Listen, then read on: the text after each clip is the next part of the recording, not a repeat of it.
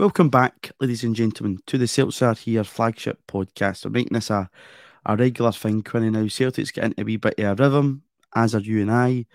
We're here after another Champions League. I don't want to call it a disappointment, because I think we're going to look at this really in depth over this and try and put a bit of a positive spin on it. Looking forward to next season, there's no doubt about it that we were a wee bit hopeful, maybe too hopeful getting into this competition. You and I were in the mix zone after the game on Tuesday night, and we could see the disappointment even in the Celtic players coming out, especially Rio Hatate, who we saw look absolutely gutted when he was doing remember those laps around the pitch? Yeah. His flip-flops on. Immediately after the game, though, what was your thoughts? I felt a bit gutted, much like probably Rio Hatate did after the game. I think everyone was pretty gutted in the immediate aftermath of it because it was in our hands. We were winning, and it's a very disappointing game because I was saying kind of in the build up to it, and we were chatting after the game as you were saying, but like it was always going to come down to the two games against Shakhtar, and for the campaign being a failure, they're the games where you look at in terms of where we've really dropped the ball. Because when the draw is made, again, to say this in the kindest possible way, people that are maybe less aware see Leipzig and go, "Oh, well, Rangers knocked them out last year. We can fight with them." And Real Madrid, they're not the behemoth of old. All of that is on the face of it relatively true, but when you do look at the draw, Shakhtar is a game where you expect points home and away, where Celtic should be going toe-to-toe, should be putting some sort of stamp on the campaign in those games. And then the other games are the ones where you really yardstick the team and go, "Oh, how far away are we? And where is the room for growth in the team?" If that makes sense. So for us to be winning that game and then ultimately to finish with another draw and eliminated ultimately, it was just a sore one. It was just kicking the balls. As one of the lucky people going to Madrid next week, I think even some of us were just hoping that there was maybe something to cling on to and it wasn't going to be a dead rubber. Obviously Real Madrid haven't confirmed top spot in the group yet, I don't think, after Leipzig beat them the other night. So Leipzig were looking to beat Shakhtar. Shakhtar's still, I think, in with a shout a finishing second in the group, so that's a big game for both those teams. And obviously Real Madrid will want to finish top, so they'll be wanting to beat Celtic. Feeding all that in, Quinny, I think I've already discussed on here before about looking at the group when it was drawn, people's expectations, looking at it. I think I've already spoke in terms of Leipzig with this after one of the two games. I had a look at Shakhtar yesterday. Obviously a team in massive transition, lost a lot of players due to the conflict in Ukraine through no fault of their own. And at this time, looking at Shakhtar as a team, I had a look at their European kind of record over the past 10 years or so, just to get a flavour of where they're at as a club, because I find it really, really interesting at this point in time that Ange Postecoglou continually talks about Celtic competing at this level on a consistent basis. It's well documented. Celtic hadn't been in the tournament for 5 years. I think we managed to stop the record the other night of the most defeats at home in the competition. I think the record was 8. Wow. We managed to get that draw, so that would have been a record had we not drawn or won the game. And so we managed to put that hoodoo to bed. But in terms of those comments from Ange Postecoglou about Celtic competing at this level on a consistent basis, Shakhtar, to give some of our listeners a flavour of them, I think over the past 11 years, Quinny, have qualified for the group stages of the Champions League on at least 10 occasions out of 11 years, which is a great record. Obviously, there's been a lot of transition in those teams. At a point, I think they've reached the quarter-final, possibly on 2 occasions. They've certainly reached the last round of 16 and maybe 2 or 3. But just in terms of that, we don't want to compare Celtic to other teams, but in terms of consistency and longevity in the competition, I know Bruges is one that people have been wanting to draw comparisons to. They get hammered last night with Porto at home. But take the team out, the players, the personnel, whatever, it's just about that consistency. That's the only thing I want to see drawn a comparison, but with Celtic towards these teams is that consistency and the level of football. And I think to do that, one season is not going to fix it. Whatever that old phrase is about swans in summer, it's not coming to my mind here on the spot.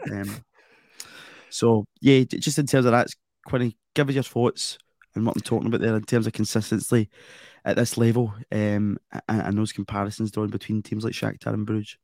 Well, for me, as I'm kind of looking across all the group stages, like all the kind of tables at the moment, like the main clubs that are the clubs that are in the same position as us in terms of they've probably not featured in the Champions League very often over the last 5 years is Copenhagen 2 points, Maccabi Haifa 3 points, us 2 points.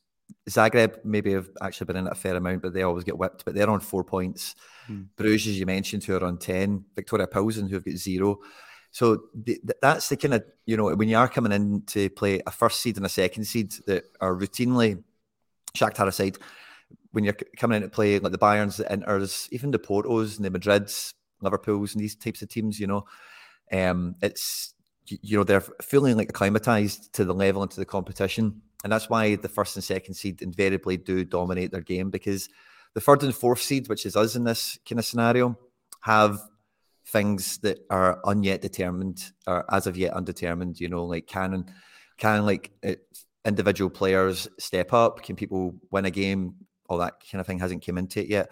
The teams that we want to be drawing a contemporary with, teams like Sporting Lisbon, I guess you'd maybe even say Sevilla, Benfica, I guess where Bruges sit at the moment is a Champions League campaign. Leverkusen, probably another one after playing them last year.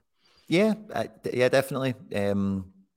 These teams as well, like for them, a big part of it, and I was saying this on I made some content on my YouTube and TikToks and all that kind of stuff yesterday, is like there's proper cohesion in their teams, when they go, and fair enough, in modern day football, you need a squad of 20 plus and you do need to game manage and minute manage and all that stuff, of course. But even when they're going through these cycles, their domestic performances don't really change too much. And that's something that we've all been quite aware of, that after the first, that you'll remember really well, and hopefully everyone kind of watching and listening this will remember as well, but there was a lot of chat early season about this extended preseason that we had with no midweeks and no qualifiers. We were just going weekend to weekend, and that was apex Celtic this season. That's when we were killing teams. We were scoring for fun. You could make 5 subs at the 60th minute, and tempo wouldn't change. Standard would maybe get up on some occasions. And since then, if you actually go and look at all the starting 11s, and a lot of this stuff has been forced upon us with like injuries to Carter Vickers, to Starfelt, even Jenz was injured and sick for a while, even Welsh was sick for a while when he was on form. Never mind going further up into the team, all those well-documented problems. So since that period there, like, not that the wheels have come off the wagon, but probably all the bolts on them have came a bit loose and everything's just a bit rickety and a wee bit. Yeah, it still kind of is going in the same direction, but it's kind of veering off and it's maybe not totally in control anymore. And these other teams, they've had that to a greater and lesser extent, having watched some of them to greater and lesser extents. But we have been quite, we've been quite victim to that. I think like that was my main takeaway from that Shakhtar game, is like there was great spells where everyone played brilliant, but it was like for 2 minutes from Rio here. And then at the end of the game, the 60th minute before Kyogo gets subbed, he looked really good for about 5 minutes. And it wasn't all linked up and it wasn't succinct. And it was just, it was like the first game of the group stage. That's what it was like. It was as if we just started the campaign and it was like, that was the kind of feeling I got from the actual performance in terms of the cohesion of the team. Yeah, and I think even people would look at, previous games, even the game over in Warsaw against Shakhtar, the home game against Real Madrid, etc., and looking at the performance and saying Tuesday night was by no means Celtic's best performance in the competition, yet they've still managed a draw out it. A draw that probably could have been defeat if you look at the balance of chances in the game. Celtic did create, but we didn't create like we have been in previous games. And obviously I think everybody's seen that stat going about that Celtic's practically scored a goal every 22 shots. And for those of us out there that love XG, including myself, that is one that's a tear your hair out one. But just in terms of other teams, Quinn, at this point in time, because I think it's important to understand the balance of European football at this point in time, where Celtic's at, where we need to get to. The other teams heading out the Champions League in week 5, along with ourselves, Ajax being one, but a team that Celtic get compared to lots and lots of times. Atletico Madrid won, who was a real shock surprise in real crazy fashion last night with the penalty miss, hitting the crossbar, etc. Leverkusen I think they're possibly out the Champions League. Need to double check that one. I know Barcelona's certainly one of the big guns who are out. Yep. Pilsen, you already mentioned. They've got the second worst goals conceded record in the competition. I think minus 17, only bettered by Rangers and minus 18. Right. Copenhagen is another team that you've mentioned heading out, and another one of the big guns is Juventus. Probably the shocks in there are Barcelona and Juventus. I know we're here to talk about Celtic, but it just shows you, just to kind of diverge away from our main talking point, but Barcelona's, to me, a real crazy one, Quinny, and that they deferred all that TV rights money to make the signings that they did in the summer under Xavi. It was a tough group when you looked at it coming out, Inter and Bayern Munich, but when you take such a big risk, you're looking for it to pay off, and that's certainly not happened for Barcelona this season. Barcelona are very much in the same situation as us in that respect, that they've just got too many players vying for the same positions, and for different reasons, they've just not gelled in. Like Xavi's Barca last year was much better in that respect, that like you knew that they would get to like the 60th, 70th minute and they would probably find a couple of goals if they hadn't got them already. Whereas this year, like I haven't watched them as close, but they definitely do. I just know with the amount of players that they've got fighting for the front three positions, it's just crazy. But Inter Milan and Bayern, I just might come back to Benfica, for example, because I've heard a lot of people. I was listening to a lot of fan media stuff as we were leaving after I left you and left the game, and I always just like to try and get myself out of my head and try and hear what everyone else is kind of saying and whatever. And when it does come to like the Ajaxes and the Benficas, one thing that I hear, whether it's comments in streams or people on screen or whatever, is like, they spend all this on wages and all the rest of it, right? But see Benfica, I can't remember exactly how it is. This is a little bit of a dated statistic, if you like. But a couple of years ago, there was a big thing about them within coaching circles because they'd hired their first ever youth coach in like 23 years or something. Benfica, this is, and that's from like under 9s all the way through to under 21s. They just don't, that's a very close knit operation from start to finish, and that's why Benfica, like, aside from like head coaches and any like star transfers or whatever, but that's why the bedrock of that team is always copy paste. Benfica are always going to be all right somehow. And Ajax come into that mold as well, which just with the whole infrastructure of the club is just like to a rhythm, to a song. And Barca, can I suppose have that a little bit, but they've just got too many people there at the moment. But that's also a part of this that we've been missing, because as we're discovering that identity, like you were saying, like the thing about, is it one swallow doesn't make a summer? Is that what it is? I know you said about swans. Right, yep. But there's something about swans, but I think it's a swallow. That's right. Yeah. But we've only had like maybe 4 or 5 months of good Ange ball last season. This season we had that nice little period, that extended pre-season, if you like, and then it's been, the catalogue of situations that have happened thereafter. But, every one of these are teams, when you look at them, and if you're to rip them open and really look at their squad and look at their coaching staff and everything, like, we've had some mad level of upheaval. And like you were saying there, for the XG to be as high as it is, and for the goals, that's a brilliant place. It really is. It's a brilliant place to be, because like we've went into, and we've had tougher groups, obviously, right? But we've went into groups and we've not had 64 shots at all. We've not even had a sniff of 2 shots a game. I remember those nights, and that's like, wow, like we've got so far to go. But as now, like we're just that far away. We've not had Jota, we've not had McGregor, 2 huge parts of the team. Everything Starfelt too.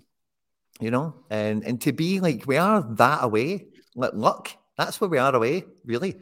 In terms of some of the chances hitting posts and somebody just catching it with the right side of their boot and stuff like that. That's really been the difference across the campaign, which is a great place. But is that the biggest frustration? And I think it's why we're all feeling so frustrated. And it's more frustration and disappointment, and that you've seen how close we've got. And just possibly, Quinn, if we were at the point that we're maybe talking about those kind of games that you remember back, and it's sluggish, and you're maybe holding a team down, you're getting absolutely battered, and maybe you only lose 1-0.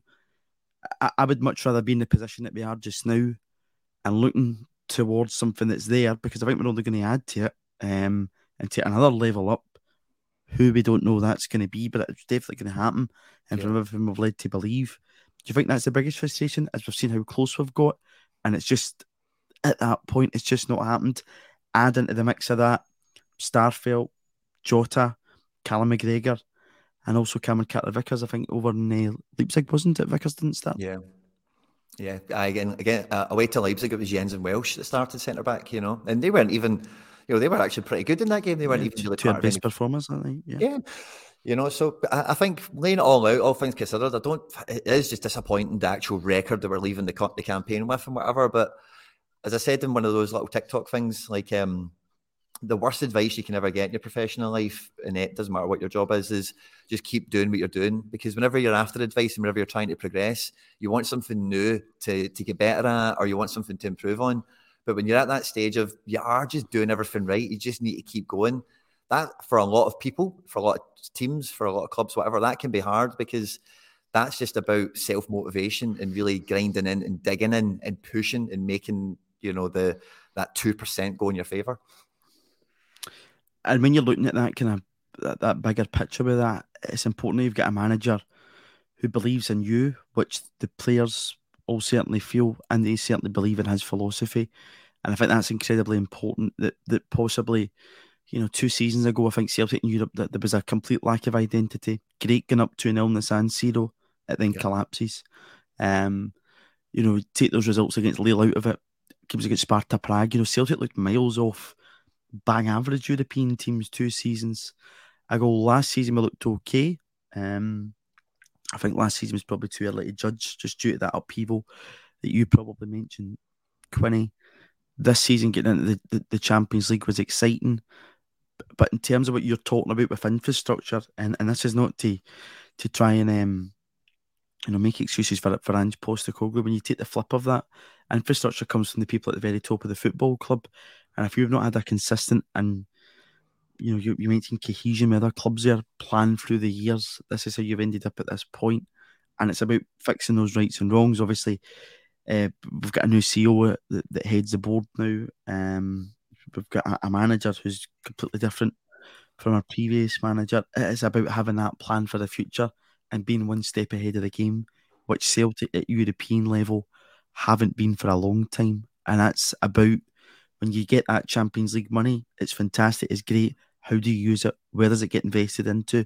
Does it go a bit into the youth football? Does it go into the first team? Does it go into scouting? Wherever it goes, it's used properly to build forward for the Champions League. It's not just used to say, okay, feet up, let's win the league title, and that's it. We're not bothered with the Champions League.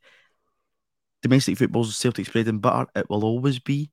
But for us as fans, with the highs of 67, with those years under steam, getting to quarterfinals, semi-finals for the run under Martin, we want Celtic to be ambitious and try and make inroads in European football. I don't think there's been a better opportunity for us to do that over the last 20 years since the kind of. I think the Strachan era, we did well, obviously, in that, but I think that was we kind of went against the trend qualifying from that group and getting into and we weren't really building towards anything under Gordon. No disrespect to Gordon, he'd probably even admit that himself, and that's why the wheels effectively came off it in that kind of fourth season. Done fantastically well domestically, performed tremendously well in the Champions League, but it wasn't really building for something. And then after 4 years, Gordon was gone, in came Tony, and you were out in your backside against Arsenal. Yeah, and because since after the O'Neill era and the real invention of proper money in football, transfers for hundreds of millions and all that kind of stuff, since kind of O'Neill and then all that kind of jacked up football finances that have happened over the last 20 years, it has really drowned us out of the player market, and there's been a lot of reimagining having to go on across European football. And like you've just said there, we've kind of stumbled through the last 10, 15 years. And I think we've referenced this in a podcast not too long ago, but with some of the back level, with the backroom stuff that's been happening under Postecoglou and that kind of stuff, it does feel that we're finally kind of waking up and smelling the coffee to how we can actually. There's plenty of examples of people that don't spend hundreds of millions to go and sign Neymar and whatever, that can get to semi-finals and quarterfinals of the Champions League these days. And it feels like we're overall trying to take that approach, and it's great to see these signs of progress the way we are, and it does frustrate us immensely, but it is. It feels like for the first time anyway, under the manager and the way we're squad building now, that that is the approach that we're trying to take with like the kind of blend of youth and experience that he's brought in and released, over the time that he's been here.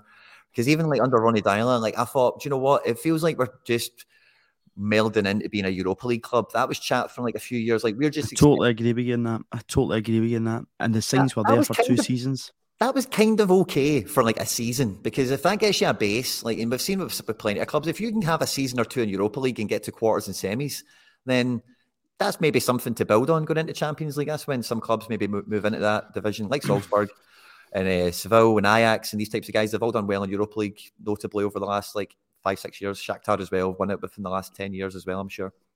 But even Quinny, I think, going back to your previous manager who had managed in the Champions League, Brendan Rodgers, under that as a plan, when Celtic had complete domestic superiority, we were the dominant side, winning everything in our way. It's the best years I've had supporting Celtic, we didn't make any sort of impact in European football. No. Really until actually the final season in that quadruple treble, when Neil Lennon came in and we topped a group for the first time in Europa League and looked as if we might do something in the knockouts, until Copenhagen came to Celtic Park. But kind of looking at those years, after the first season, we had City, Gladbach, and Barcelona in the group. But what did we finish on that season? 3 points in the group stages, 2 draws against City and 1 against Gladbach. Something like that, yeah. Yeah, 3 points we finished in that season. And in the following season, we get the away result to Anderlecht that I don't think any of us expected. We get beat at Celtic Park with them.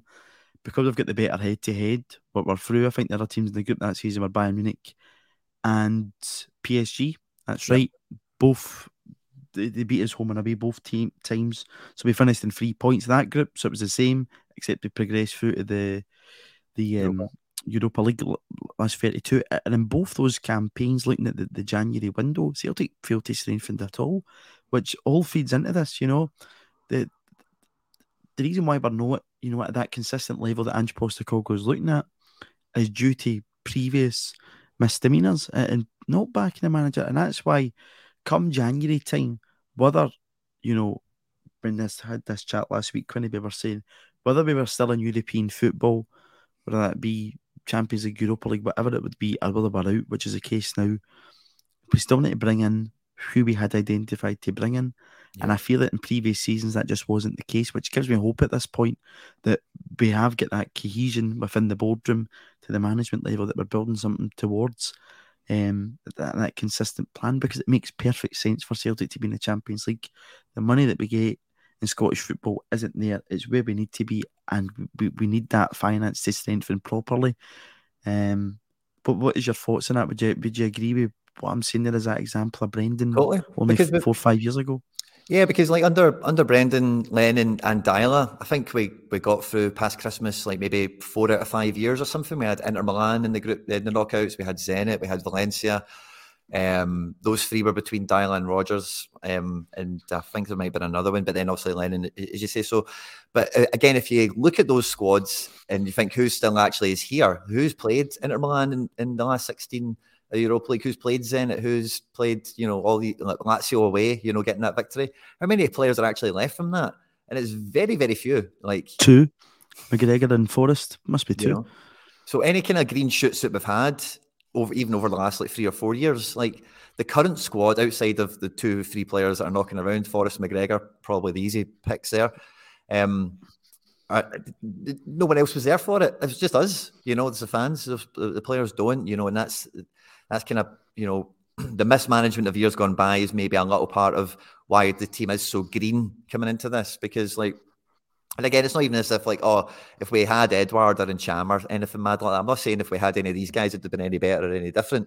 But the difference you see Forrest, for example, when he comes into any of these matches compared to Abada, he doesn't actually do much better than Abada, but he's present in the match. He's happy to take on the ball. You notice him interfering with play.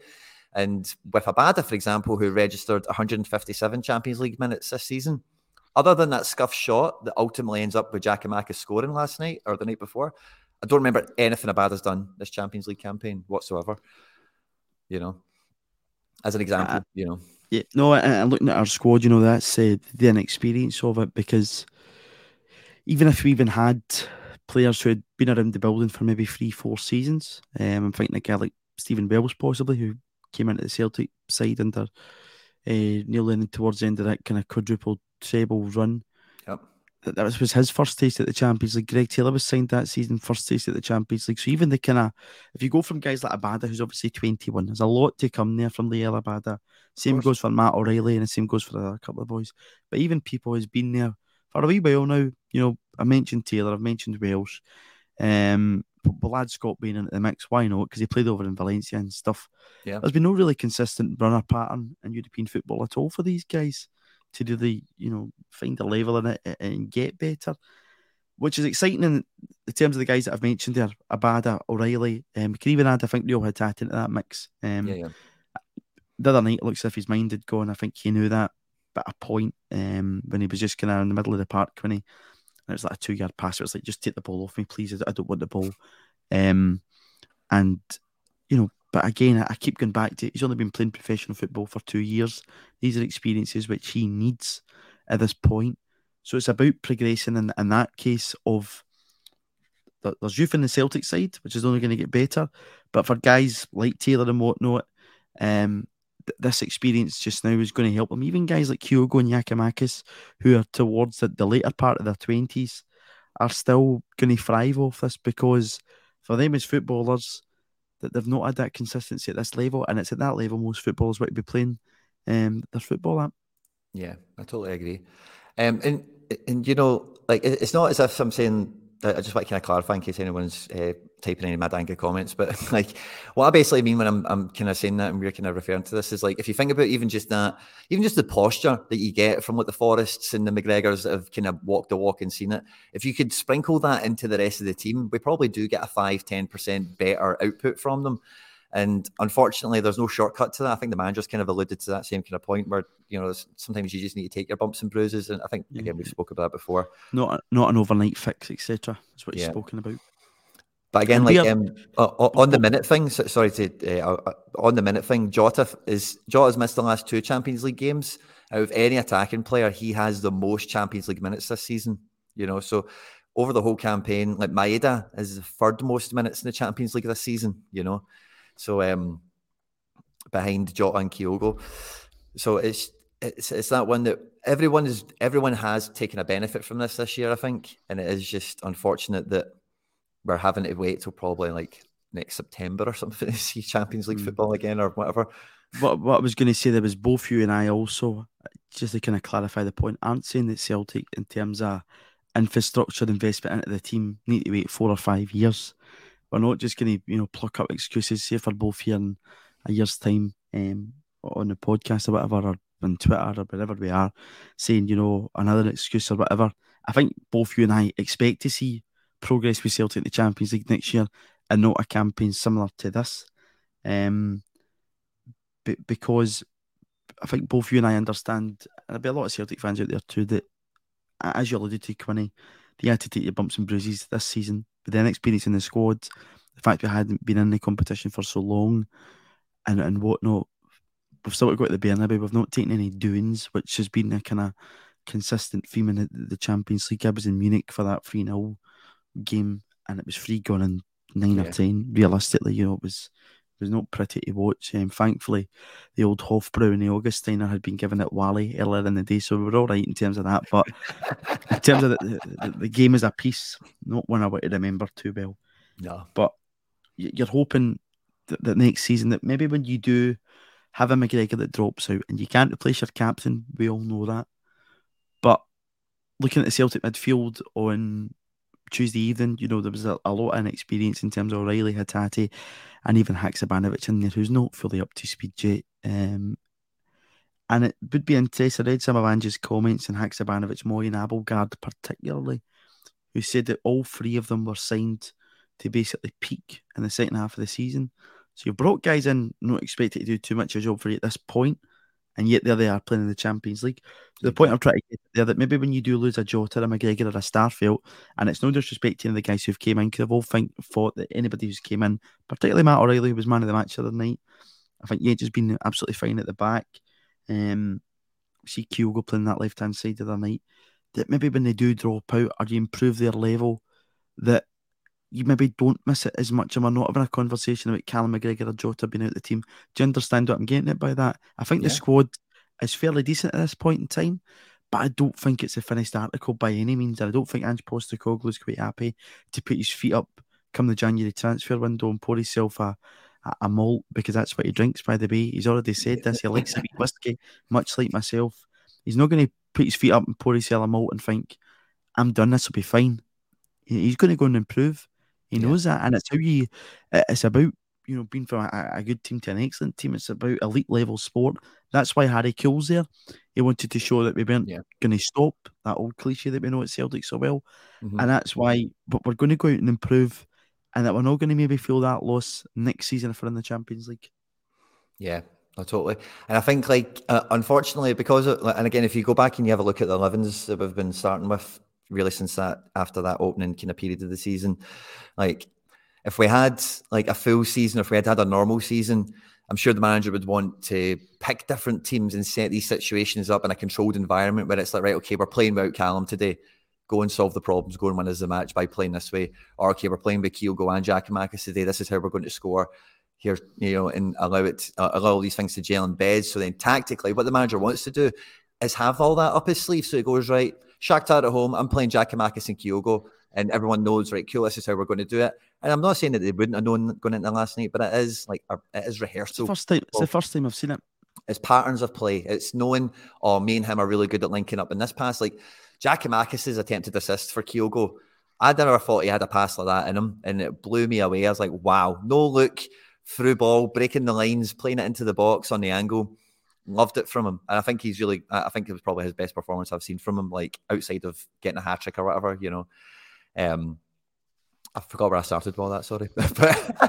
I think you were kind of in the point of just looking at, the squad being up to speed, but I think it was Yeah. probably Oh, the yeah. point you were actually getting at, Quinny. And me and you did discuss that St Mirren game on here last week, and I think you're probably putting into the mix of that the World Cup, which I've mentioned on here before, that having the games so few and far between each other, keep going back to Leipzig, 6 days between that Yeah. back to back tie.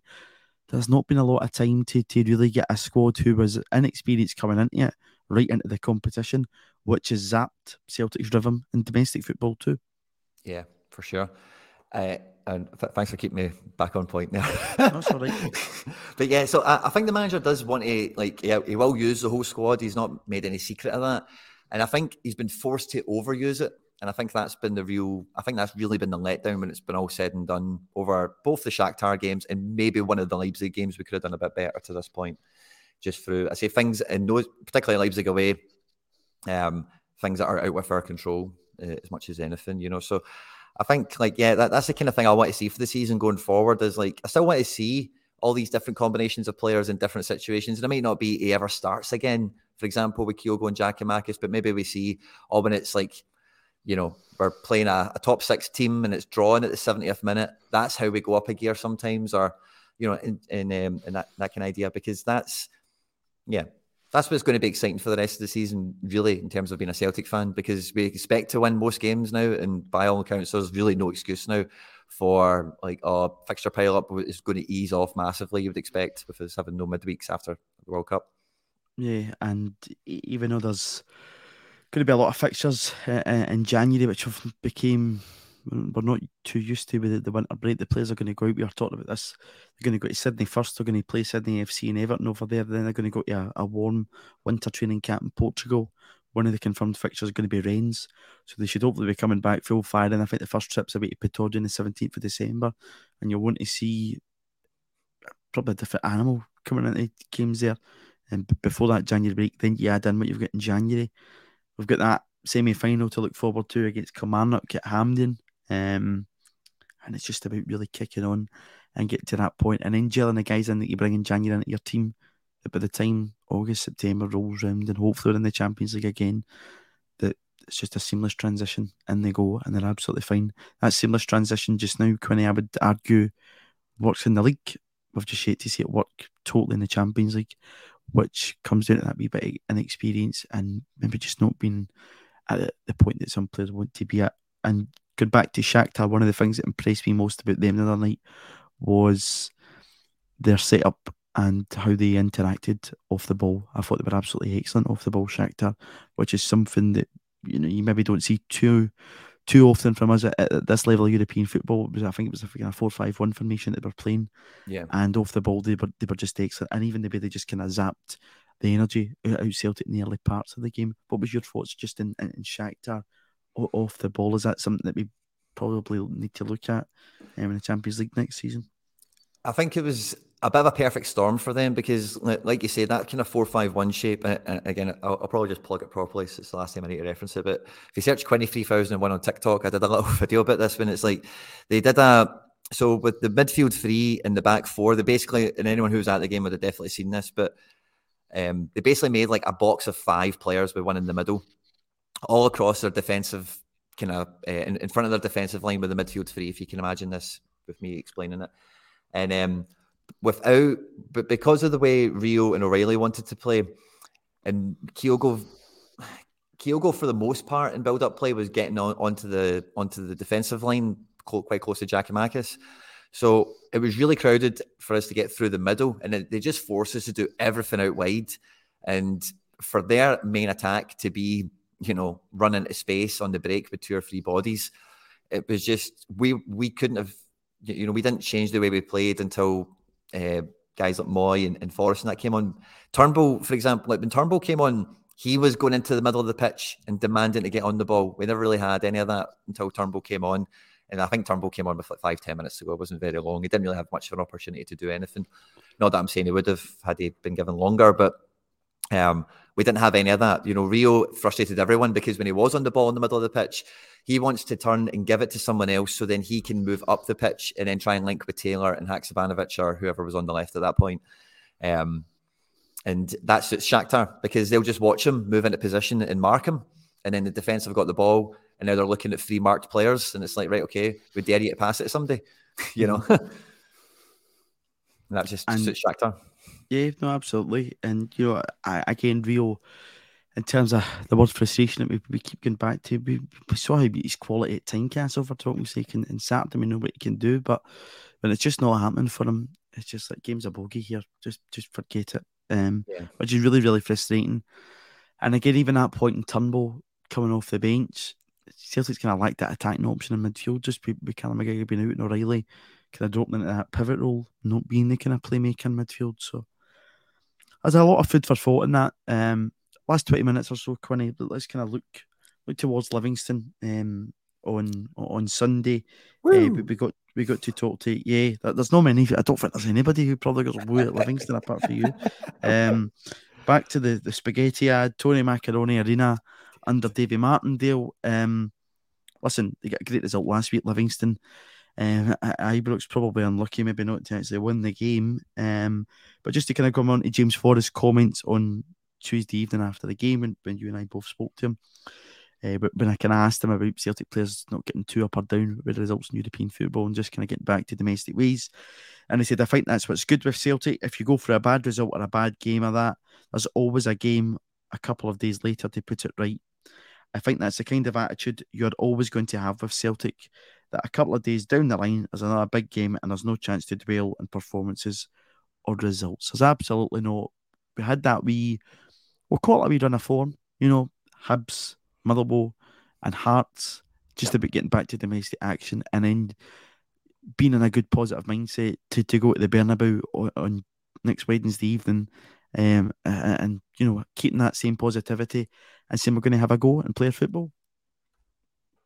Yeah, I think that's probably the best way to attack it. And the Livingston game, I think the manager had set up a rotation pattern so that if we did get the result where we would have liked against Shakhtar, it would have probably ran with the same team that played. Let me check the Hearts team again. Yeah, I think he'd have probably played the same team that played against Hearts, and then went full strength, obviously Madrid trying to get something.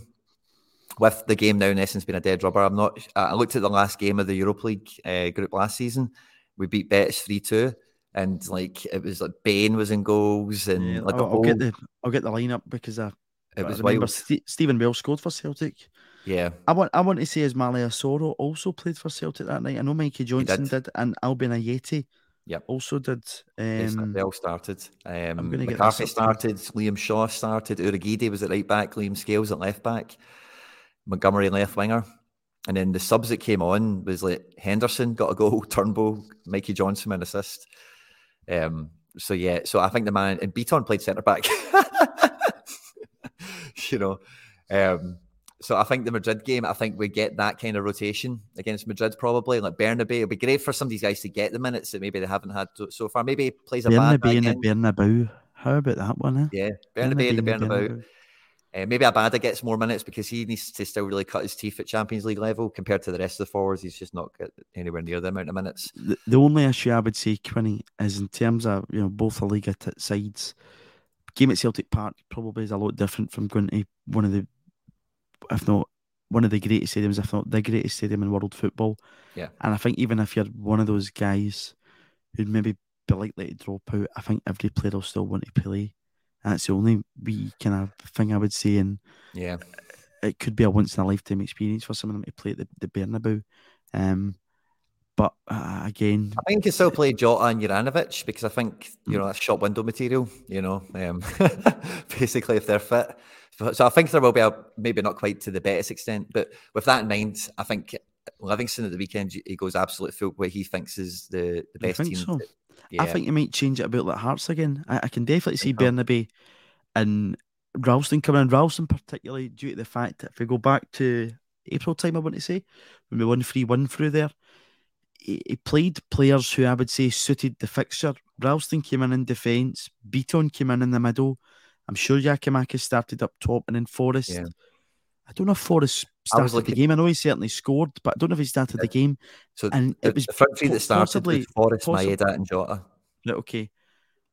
Who played through the middle? Maeda through the middle? Maeda through the middle. Yeah.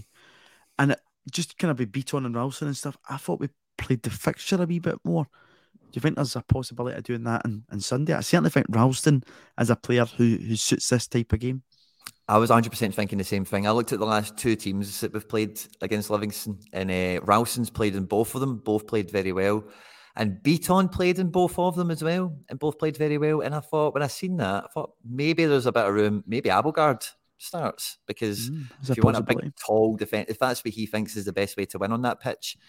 And I say last time he started Maeda, Giakoumakis came off the bench for 15. O'Reilly and Rio both come off the bench with Abada as well. So that was the last time. And then the time before that, I think it was a draw, maybe 0-0 or something, or 1-1. We get beat 1-0, didn't we? Because that was the Hoodoo. The last Hoodoo Stadium is 0-0. Oh, the last one away, sorry. I was looking at the game at home, but I'll try and find the one away. No, I can't find it. Oh, no. We could beat 1-0. James McCarthy certainly played for Celtic that day, I remember. I think Stephen Welsh is the person that get caught out at the back too. But there was a good few changes actually in the team. Remember Ball and goalie started for Celtic that day at Livingston? Oh, I found it. Yeah, that rings a bell. Found it. Ball and goalies, yeah. Oh, yeah. McCarthy started again as well. Big defensive mid in there. Again, it's Beaton came off the bench. I wouldn't be surprised. Like with I do think he plays the fixture away in this stadium because I think it's that type of fixture. Against quite a specific opponent, quite a specific venue, and all the rest of it. So it looks like a Jetty as well played in that one. So I don't know if he maybe fancies the wee man up front rather than a Giakoumakis, but Giakoumakis now is irresistible. I think he has to start, especially with his power. Livingston have always been a physical team, whether at Celtic Park or there.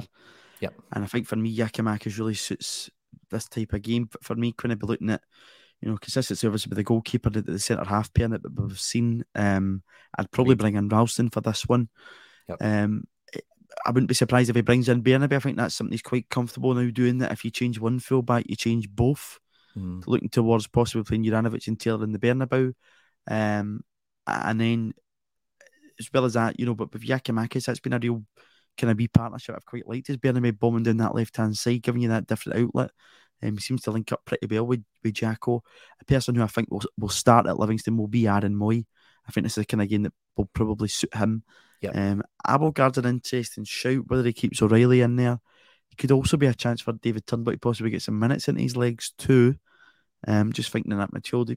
And then out on that left-hand side, he possibly might go with Maeda like he did at Hearts. and interesting, Jacko through the middle. And but James Forrest not playing starting the other night, I think James Forrest probably likely to start at Livingston. What's your thoughts on that? Because I actually said last week that indication that he kind of gives before games that you kind of know that maybe that with Tynecastle, I thought, Giakoumakis played 90 minutes. There's absolutely no chance of him starting against Shakhtar. There he was. But do you think maybe like Forrest, for instance, not starting against Shakhtar and Moy, it's a certainty that both start against Livingston on Sunday? Yeah, I think Moy comes in for a start as well. I think it's quite a difficult puzzle to put together, the team. I think I make you right for the whole defence, except I'm probably going to edge for Taylor over Bernabe still. Forrest, I think, he didn't have his base game at Tynecastle, Bernabe. I don't know if that was just the atmosphere or whatever else, but he did look a wee bit zapped, and I thought we looked far better when Greg Taylor came on. I'm just thinking with that kind of rotation thing, because the manager always does say one game at a time, but Livingston, Real Madrid, they've got a home game against Dundee United. That could be the game that maybe Bernabe plays, isn't it? Yeah. Yeah, and he gets him some Champions League minutes as well. I'm just looking at the midfield. So again, like in the Hearts game, like Moy, O'Reilly, and Rio all played 89 minutes together. It wasn't until the 89th minute until one of them came off for Abelgard. So I'm gonna go on a limb, right? I'm gonna say Abelgard, Moy, and I want to say Haksabanovic now. I think that might be the midfield three. And then it's Maeda, Giakoumakis, and Forrest up front. But I think that just sounds too crazy. So I think it will be Abelgard, O'Reilly, and Moy. Okay. I think Abelgard, O'Reilly, Moy, and then front three of, I think Maeda starts somehow. I think Giakoumakis is undroppable. And I think, Forrest. Yeah. So I think Haksabanovic probably drops to the bench for this game. And I think Abelgard gets a start. Yeah, even again, I'm going on a limb on that. I'm trying to make a prediction with that rather than a safe one. Listen, it's just trying to get an indication of where the manager's mind's at, probably from the previous game. But kind of looking after this, we looked at this as it was a monster batch of fixtures when we came back from this international break, kicking off with that game against Motherwell at the beginning of October. We're now nearly at the end of October. We've still got the game against Livingston on Sunday. We then go to the Bernabeu. That's European football out the way. It's in Dundee United at Celtic Park, an away trip to Fir Park, home to Ross County. Then it's big line, John. First part, if you want to call it, the season done. See where we're at it. There's plenty of chances for more minutes under the belt in those three domestic games, isn't there, against Dundee United, Motherwell, and Ross County? Yeah. And it's like, if we go on through this little part of the season and we start rocking out 5-6 goals a game or whatever, then I think it would just be so typical. It would just be so typical. It'd be like, where was this golden touch 2 weeks ago, kind of thing. So I'm quietly optimistic and hopeful in that sense. I'm just looking at this team again. Not that you'd be too disappointed if we were thumping teams like that. No, far from it. Just in terms of, I want to go back to this, Quinny, because it was something that you said possibly last week or 2 weeks ago, Moritz Jenz. I'm certainly of the opinion that Celtic should sign him permanently. Yeah. But going forward, maybe possibly after the break, do you see Starfelt coming back into to partner Cameron Carter-Vickers? I think Jens's performances over the last 3 games have been stellar. I think it's really hard for I think it's really hard to see Starfelt walking into the team. I don't think that's happening anymore. He'll definitely need to his pass accuracy last night, again 2 nights ago, was phenomenal. He's looked really good. I don't think he's put a foot wrong in the Champions League at all. And I think domestically, sometimes he loses the ball, right? But I was saying this in the build-up to this game as well. See when we're playing that keep ball, move from left to right, and look for the opening to come, like we've been doing in the absence of Callum McGregor. At some point in a game, you need centre-backs to do one of 2 things, ideally 1 or 2 times in the match. One of them is do the Van Dijk thing, where they just step into midfield and they take 20 yards out the picture, or they do the same thing but with a pass. And Carter-Vickers isn't either able or willing to do that. Really, he doesn't like doing that at all. I don't think it's his role. I don't think he's just a muscle man. He's just a fridge. He just stands there and sorts anybody out. Starfelt has been good at that, but I think every time when people have levied massive criticism at Starfelt and said, he's no da-da-da, it's when he's been in that role rather than just being a defender, as it were. So I think Jenz, he does, for the partner to Vickers, I think he's the best we've got. That's an interesting one. I am of the opinion that Starfelt probably will come back in. But the thing that I'm probably most excited about is Jota getting back into that team. Hopefully, maybe after this wee run, I wouldn't be surprised to maybe see him get some minutes in the Bernabeu because it's probably the one he'll be wanting to get back and try and feature in. But it's important that I think we've got those free kind of domestic games, and it's free that you're looking at, you're not having to travel too far. Two's at Celtic Park, and one's just doing the motorway to Motherwell. So I think that's also a real positive for Celtic. Quinny, if we get to that break, Ross County, and we'll be on a couple of times, I think, before then. We're sitting at the top of the table. See, we've still got the cushion that we've got just now. I think it's 4 points. I think I'd be fairly happy, even though we're out the Champions League. We've got through that semi-final of the League Cup. We're at the top of the table, which is where you would hope we would be. The only be second point will be the Champions League. But to me, again, much like European football, it doesn't define Celtic's season this year at all. No, well, I don't know.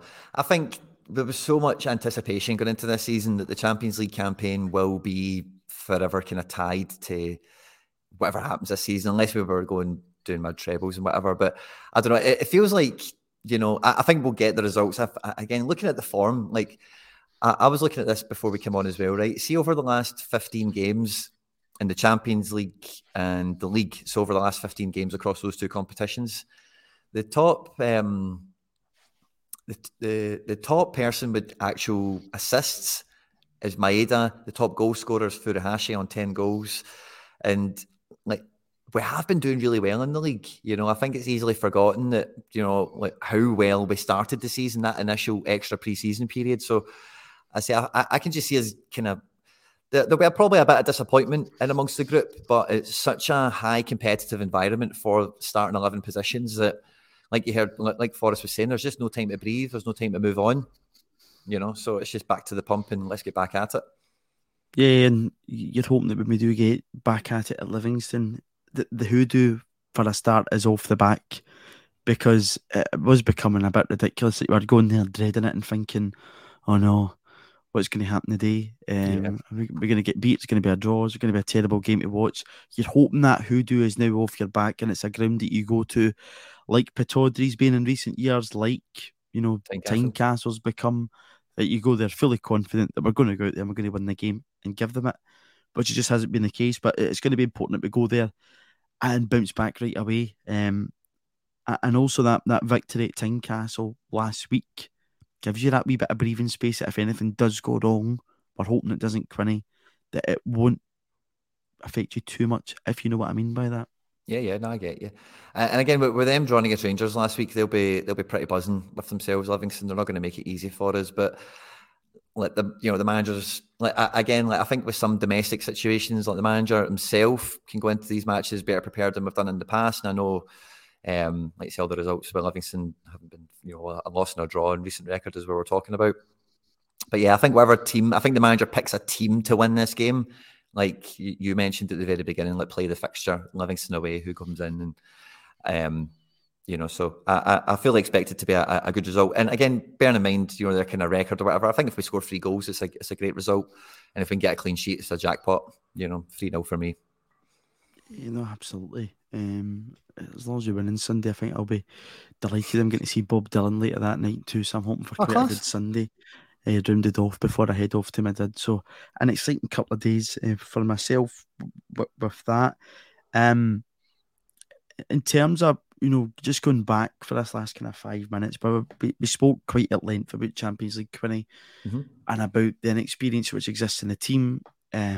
That experience not being an overnight fix for someone that they had to take those scalps. How ambitious do you expect Celtic to be in January? And what do you think that means for this squad currently? I'm very excited about transfer potential in January because, again, I think we were talking about this last week, but like if you have 10 million quid, right, and who knows what the budget is, right? But if you get 10 million quid to go and get a player or two, then what position do you buy for? Because I think Jenz and Vickers, like it would be pretty expensive to upgrade either of them. At fullback, again, like unless we're selling one of them, it feels a bit redundant. Get another one. And then in midfield, when McGregor's fit, we're 2 to a position. If you include even like Degucci and McCarthy who are knocking around the club still. So then when you go up to the up front, it's, do you get another centre forward, like another real centre forward is then kind of maybe the shout? But people are telling me that's the position Kyogo plays, and Kyogo can't play out wide, or Kyogo can't play that kind of role he did on Tuesday. So then, is that putting, so then is that folly? Because equally, because then you've got Kyogo and Giakoumakis who are going to keep this new signing out probably. So if you're going to go and spend big in the team and upgrade a position, I really struggle to imagine where you go. It could be a possibility that the Yates deal gets done in January. I've still got to pay for Monet's obviously, and that's £3 million quid. So that could be part of the January spending. I don't know if that'll be in with the budget or whatever. That could be one. You might be looking possibly at, other markets that Celtic's not exposed, and looking possibly as well. We're going to have a World Cup where there's going to be a lot of eyes on particularly some of our players. Juranovic, I think, is going to be one of them. I know people were very frustrated with him the other night when he didn't, hold down Mudryk or whatever, but it's done, draw the line with it. But if he performs well for Croatia at the World Cup, there's going to be people sniffing, and even if he doesn't depart the club, whether it's in January, whether it's next summer, because we don't want to be selling off our top quality talent, Quinny, it's still important that we're planning ahead with these guys. And that might be the step that we're already taking in January, that possibly somebody comes in that is going to be their replacement or whatever. And it's not a case of waiting to the last minute, bring them in, then try and get them bedded into the team and stuff. That they're there, they're playing, and they're ready to go whenever that point comes. Yeah. And I think we've got a lot of like bedrock players in the team, like that we've recently acquired, that over the next 3 years, if people do leave, there's other guys that are not really in that same jeopardy. Guys like Moy and Ralston and Taylor, and of course McGregor. Maybe throw Turnbull into that, depending on his form and your transfer profile, as it were. So I think we're in a really good position now to kind of continue that kind of vein. But it's just when you hear the manager talking about the transfers, he's like, no, we are like not messing around. We already are moving forward, and we always want to improve and get better and stronger. Like, that just excites the crap out of me, because when you think about some of the signings we brought in from Japan, Argentina, with Bernabe, and even going into Russia to get Abelgard and Haksabanovic, it's been nice areas, it's been nice places to go and get bargains from. And if we're still going to be shopping with that kind of mindset, but with a bit of a better, so like, for example, and again, I was looking at this in preparation for today, but like guys like Maeda, Rio Pitati and whatever, they actually have all played Asian Champions League, for what that's worth, prior to coming to Celtic also. Bernabe, on the other hand, of course, as we know, was a youth backup bench guy that we've seen something in, and we've tried to grab him before he goes hot. Mm-hmm. Next time we go into these markets again, I would like to see, if we are going to be pulling somebody out, again, it's somebody that has a bit more of a, oh wow, this guy actually cost 10 million quid and we had to fight off PSV and Benfica for him or something, That's, if we are going to be going into those markets, that's the kind of transfer that would really signal to me, like, wow, that's we're really trying to match up with what has been demonstrated to be how to build a squad that can compete the way we want one to. Yeah, no, absolutely. I totally agree with that. It's going to be interesting to see what Celtic do in January. We're still a long way off from there, but I think it blends into the conversation that we've had with Champions League next year, because the plans in place to go in the Champions League next year and compete will begin in January. Probably already begun. We know they've begun, actually, with comments that the manager's spoken about Mark Lowell, getting those players down. And again, it blends into the conversation that we had earlier on about infrastructure, ambition at Celtic, and really going for it and trying to take us that level up that we need to be consistent at this level. Quinny, I think we'll maybe yourself solo next week, or maybe with another guest on, because I'll be in my holidays off to sunny Spain. So might be the last time we're talking Champions League on here. It's been a pleasure over these group stages to be chatting about it. We'll be back with plenty of content. I might be absent next week, but we'll certainly be back after that with a kind of run into the last fixtures, and we'll try and be here throughout the World Cup. We've got some exciting plans that we're kind of drawing up early on just now to get into that. So thanks as always to all our regular listeners, Spotify, YouTube, wherever you're listening to. Hail, hail, and thank you for listening to the Celts Are Here weekly